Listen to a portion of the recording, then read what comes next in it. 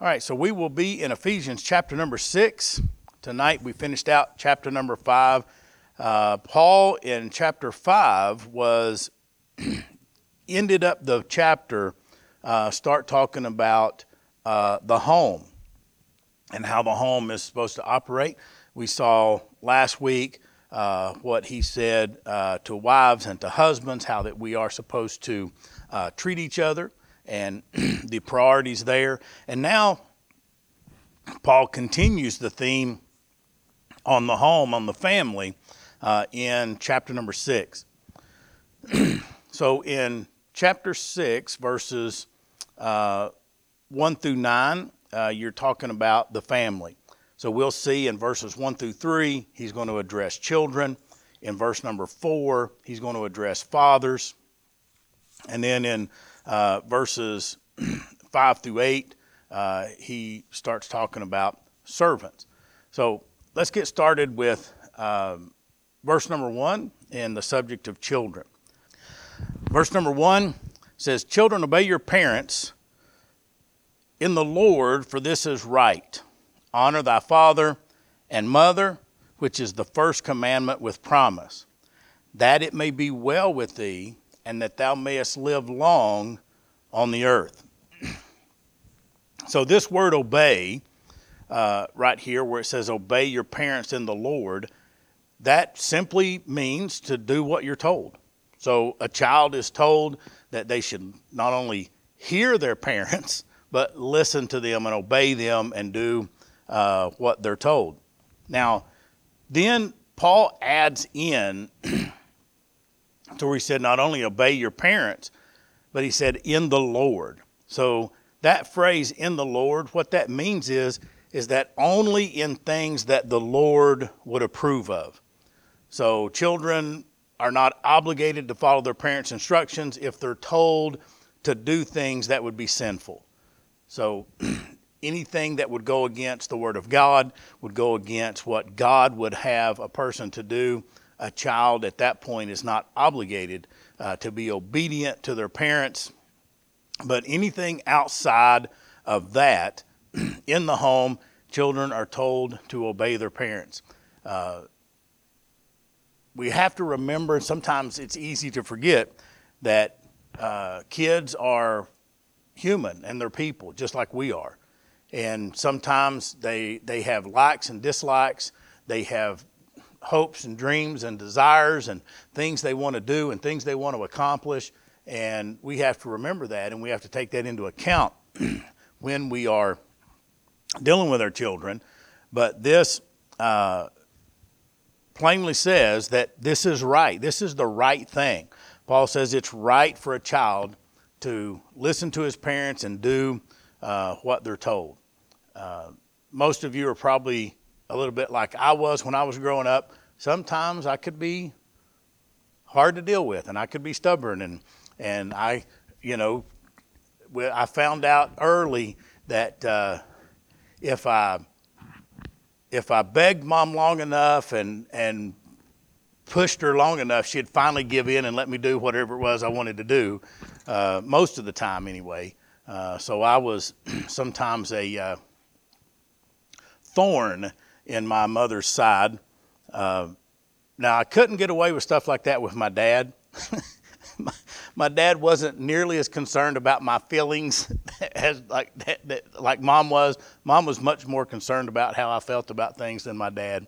And I think that's, for the most part, probably true in most homes.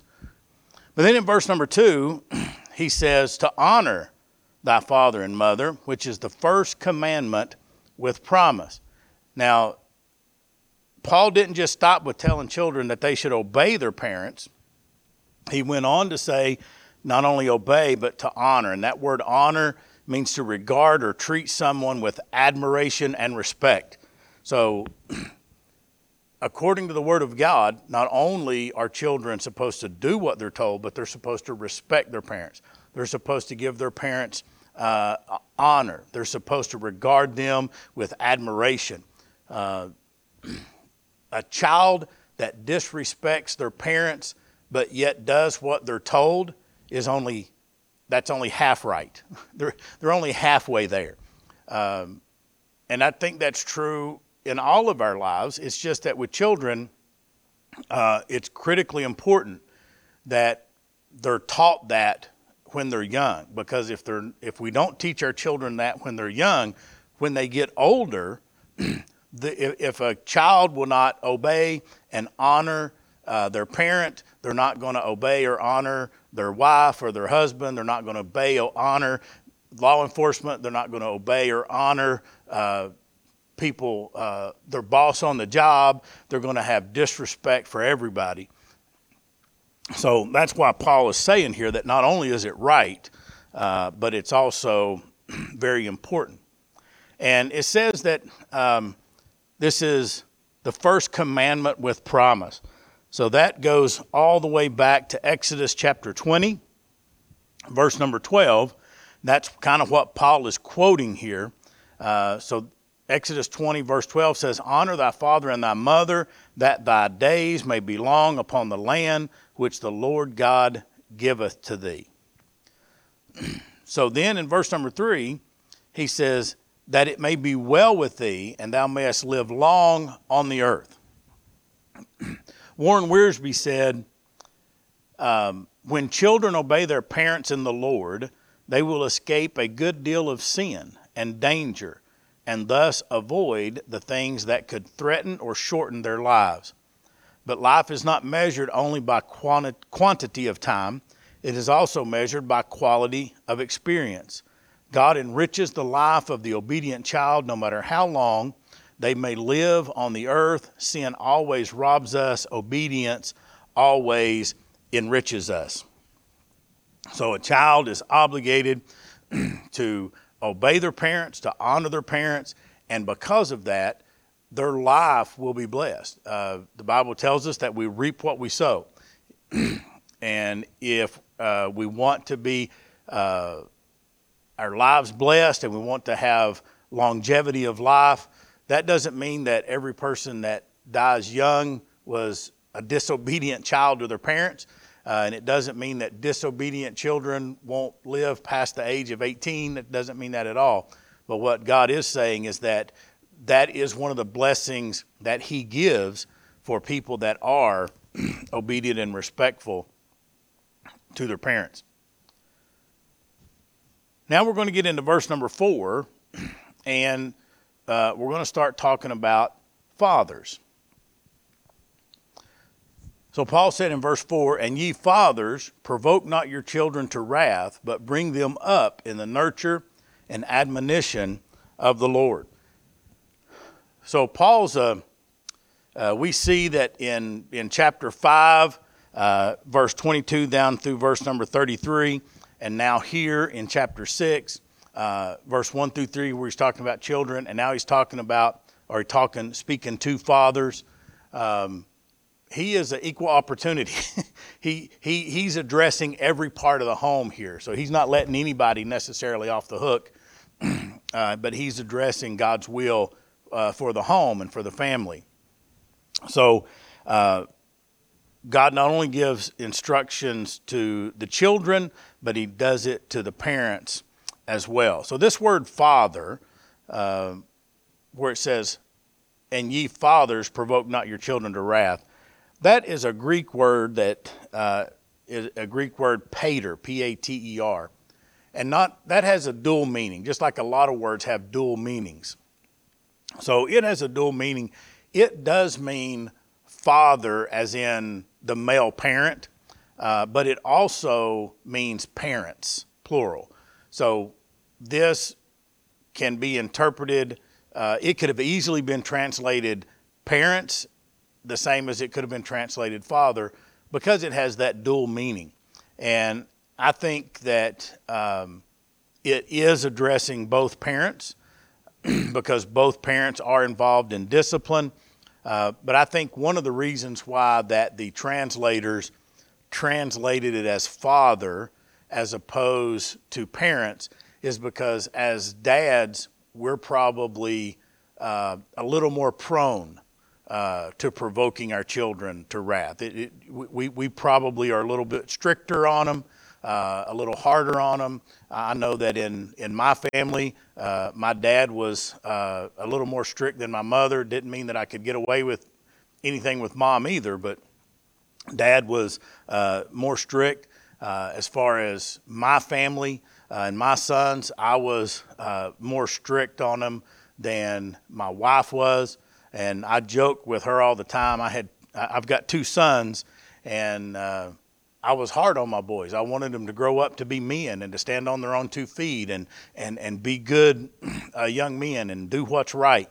And I tell people all the time that God gave me sons for a reason, because if I had 2 daughters, they would have probably had me wrapped around their little finger, and they would have probably been the most spoiled, worthless children on the planet. Everybody would have hated them because I probably wouldn't have done any discipline. That would have been Angie's responsibility, I guess.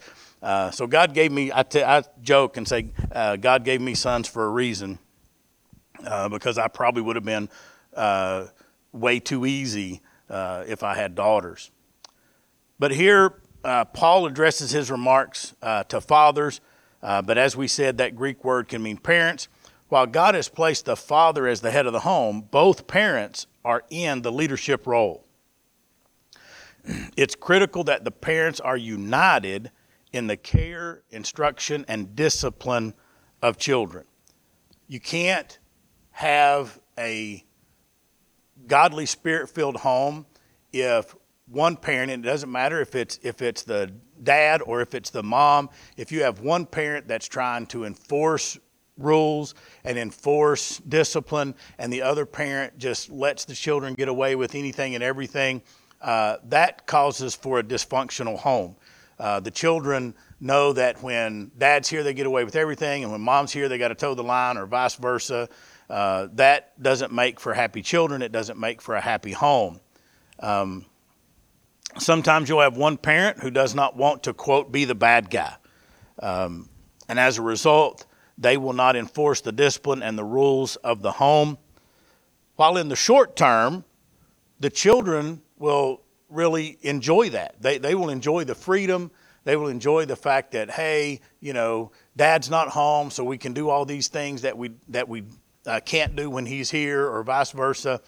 But in the long run, over time, what that does is it will cause those children to lose respect for that parent, and they won't respect them. They'll still love them. They'll love that parent just as much as they do the other parent, but they will lose respect for them.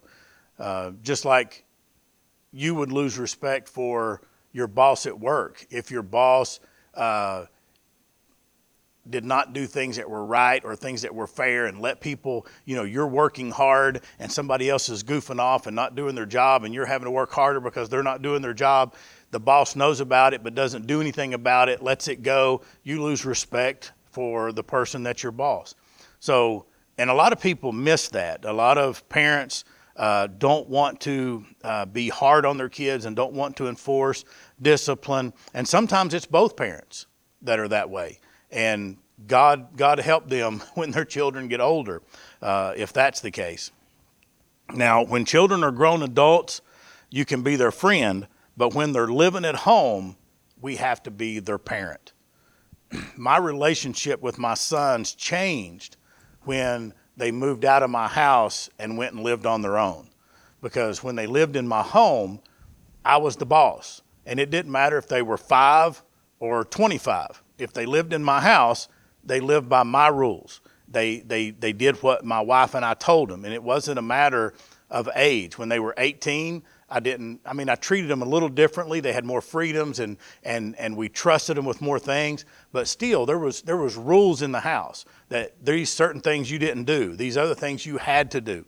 They had to clean up after themselves. They had to, they couldn't come in at 2:00 in the morning, all that other kind of stuff. There was certain standards and certain rules that we had. But when they left my home, now my position changed into more of a friend role or a mentor role, in the fact that now I give my children advice. because they don't have to listen to what dad says. They don't have to, they can run their home however they want to run their home.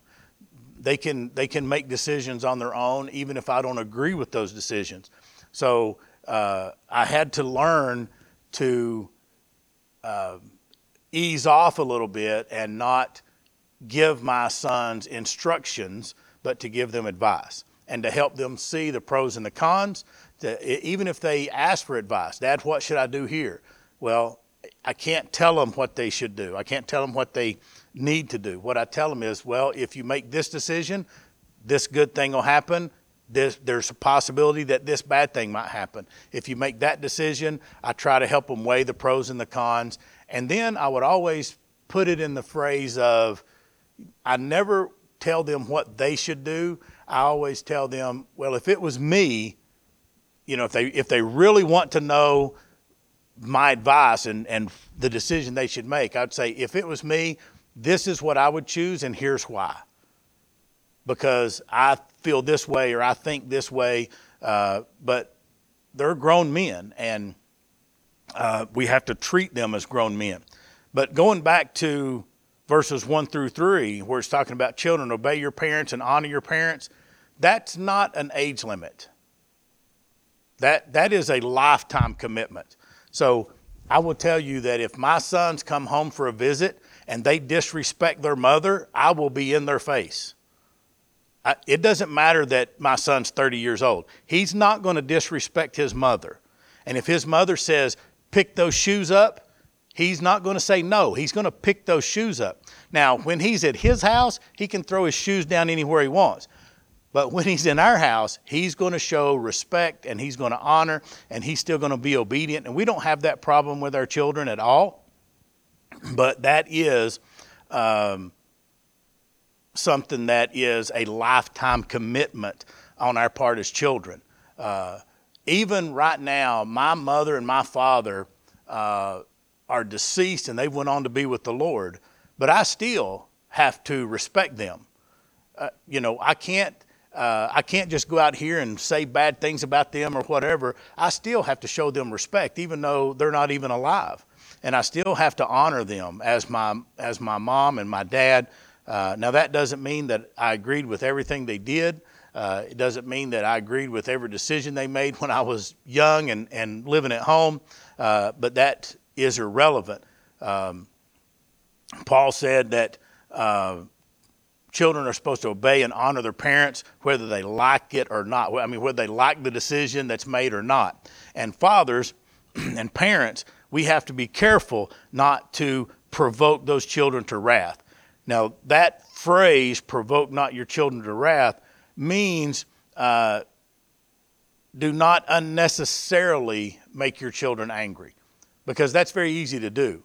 If a child wants to do something and we say no, even though that it's probably not that big of a deal and we know it's important to them, we can make a child react in a negative way. And I've seen that a lot of times with a lot of parents. I've seen it, I've made that mistake. I'm sure most parents have, but I've seen it with a lot of parents to where just how they speak to their children will cause them to be angry or resentful. So sometimes it's not that the parent said the wrong thing, it's how they handled the situation. So I can remember one time, you make mistakes as a parent and you learn from them. And I can remember one time I disciplined my oldest son. He was probably 7 years old, and he should have been disciplined for what he did. But the mistake that I made was that I disciplined him and I scolded him in front of his friends that were at our house for a visit. So if I had said the same thing to him in private, he would not have been angry or resentful toward me. But the fact that I embarrassed him and I said it in front of his friends that were there, it belittled him and it made him resentful and it made him angry. Just like it would any of us. If my boss came to me and scolded me in front of all of my coworkers, I would be resentful for that. But my boss could say the same thing to me in private like they should, and I wouldn't be as resentful, especially if it's something that I needed to hear or needed to be said. Now, John Phillips, I got a quote from him. It says, "The Bible is a balanced book. God does not command children to obey their parents without giving an injunction to parents."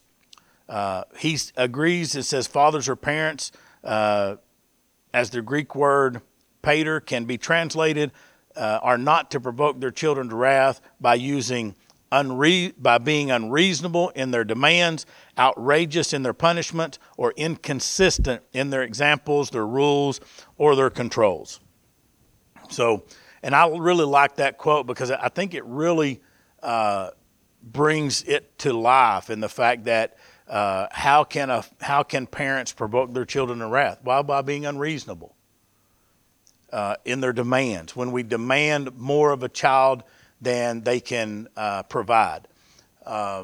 We've seen the sports stories where the dad's really hard on the son and wants him to be the star football player or the star basketball player, and he doesn't have the physical capabilities of doing that. Or sometimes the son has the physical, or the daughter has the physical capabilities of doing it, but they don't want to play basketball. It's not something they enjoy, but the parent pushes them into it. That can provoke them to wrath. Being outrageous in their punishments. I learned early that I can't punish my children in the heat of the moment because they might do something wrong, and I would tell them, you're grounded for a week, when really they should be grounded like for a day. Well, now what are you going to do? Are you going to go back and go against what you said? So you got to be thoughtful about that as a parent. And I learned to take a break, think about it before I pronounce, quote, judgment or pronounce a punishment, that I really got to step back and think about what's right and what's fair, what's an appropriate punishment and what's not. So Colossians 3:21 is right along the same lines. He says, "Fathers, provoke not your children to anger, lest they be discouraged." So as parents, we're supposed to encourage our children. We're supposed to create in them a desire to do what's right, a desire to do good. But when we provoke them to anger or wrath, they become discouraged. And they get down. And we live in an age right now to where there's so many children, teenagers that are living lives of depression and anxiety for a lot of things that's going on, not necessarily because of parents, but as parents we have to realize that, and we have to remember that they are human too, and they have feelings and they have desires and needs and wants. But then he goes on and he says, but bring them up in the nurture and admonition of the Lord. Now this word or phrase, bring them up, means to rear up to maturity. It also means to cherish or to train them. So as parents, we should cherish our children, we should train our children, and we should be helping them to mature. One thing that I think that a lot of times as parents, we forget is sometimes we forget that a 5-year-old kid is 5 years old, and we expect them to act like a 12 or 13-year-old. And especially if we have an older child and then a younger child, it's easy to get frustrated with the younger child because they're not acting the same way that the older child does, who's got 2 or 3 years on them, has 3 years of instruction and 3 years of learning under their belt of how to do that. But it says, bring them up in the nurture and admonition of the Lord. So that word nurture means to discipline, and the word admiration means to instruct. So we should cherish and train our children. We should discipline them, and we should instruct them. That will make them be mature adults if we use proper discipline and proper instruction. Now, there's a lot of different opinions on what discipline is and what discipline means. But let's look at what the Word of God says. And this is all to parents. Hebrews 12, verse 6, he said, "For who the Lord loveth, he chasteneth, and scourgeth every son whom he receiveth." So what he's saying is, God chastens us, he corrects us, and he disciplines us because he loves us. So as parents, if we love our children, we will instruct them, we will discipline them, and we will chastise them, all because out of a place of love. Hebrews 13:24. This is one of the most sometimes proclaimed verse in the Bible, and sometimes it's the most, by some people, and some people it's the most hated verse in the Bible. But it says, he that spareth his rod hateth his son, but he that loveth him chaseth him betimes or often. Now, I don't think this is necessarily, when he talks about the rod, is he talking about physical punishment? Yes, he is. But we have to understand that the moral of it is the same. Even if you don't believe in spanking your children, that does not take away from the fact that they must be disciplined and they must be chastised. They must be instructed. They have to have standards, they have to have rules, and they have to be held to those standards and those rules. If a parent truly loves their children, they will discipline them. An undisciplined child is a terror to their parents and to everyone else on the planet. We've all seen it in Walmart, some little kid that's screaming at his mama, "No, I hate you," and throwing things off the shelf and everything else. I'm like, can I spank your child, please? Let me spank your child. So they are not only make their parents' lives miserable when they're undisciplined children, they make everybody else miserable. The funny thing is, when I was in school, if my teacher called home and told them I wasn't doing something right, that was like a death sentence, okay? I didn't want to go home. I would run away from home if I knew my teacher had called home and talked to my mom and dad. And it was the same thing with my sons. They knew that they better listen to what the teacher said, because if the teacher called me, there would be consequences to that. But unfortunately now, we live in a society that if a child is misbehaving at school and giving the teacher problems, if the teacher disciplines the child or corrects the child or calls the parents go to the school and jump on the teacher and defend their child. Rather than saying, you should listen to your teacher, we tell the teachers, you should not try to instruct or correct my son or my daughter. Proverbs 29:15 and 17 says, the rod of reproof give wisdom, but a child left to himself bringeth his mother to shame. Correct thy son, and he shall give thee rest. Yea, he shall give delight unto thy soul. Proverbs 19:18 says, chasten thy son while there is hope, and let not thy soul spare for his crying. So as parents, we can't give in. We can't, they pitch that fit. They fall down on the floor holding their breath, kicking and screaming. My sons could do that for an hour if they wanted to. That doesn't change the rules of the house. It doesn't change the consequences of doing wrong. There has to be consequences. Now, I go back again. If you are someone that does not believe in spanking your children or laying hands on your children, that does not mean that there cannot be consequences for that. I'll tell you a funny story. When we spanked our children, and when I say spanked, I don't mean we beat them with a 2x4, but we spanked our children when they were young. Once they got about 5 or 6 years old, I really never spanked them again after that, because there were other ways, other consequences that were much more meaningful to them than me spanking them on the rear end.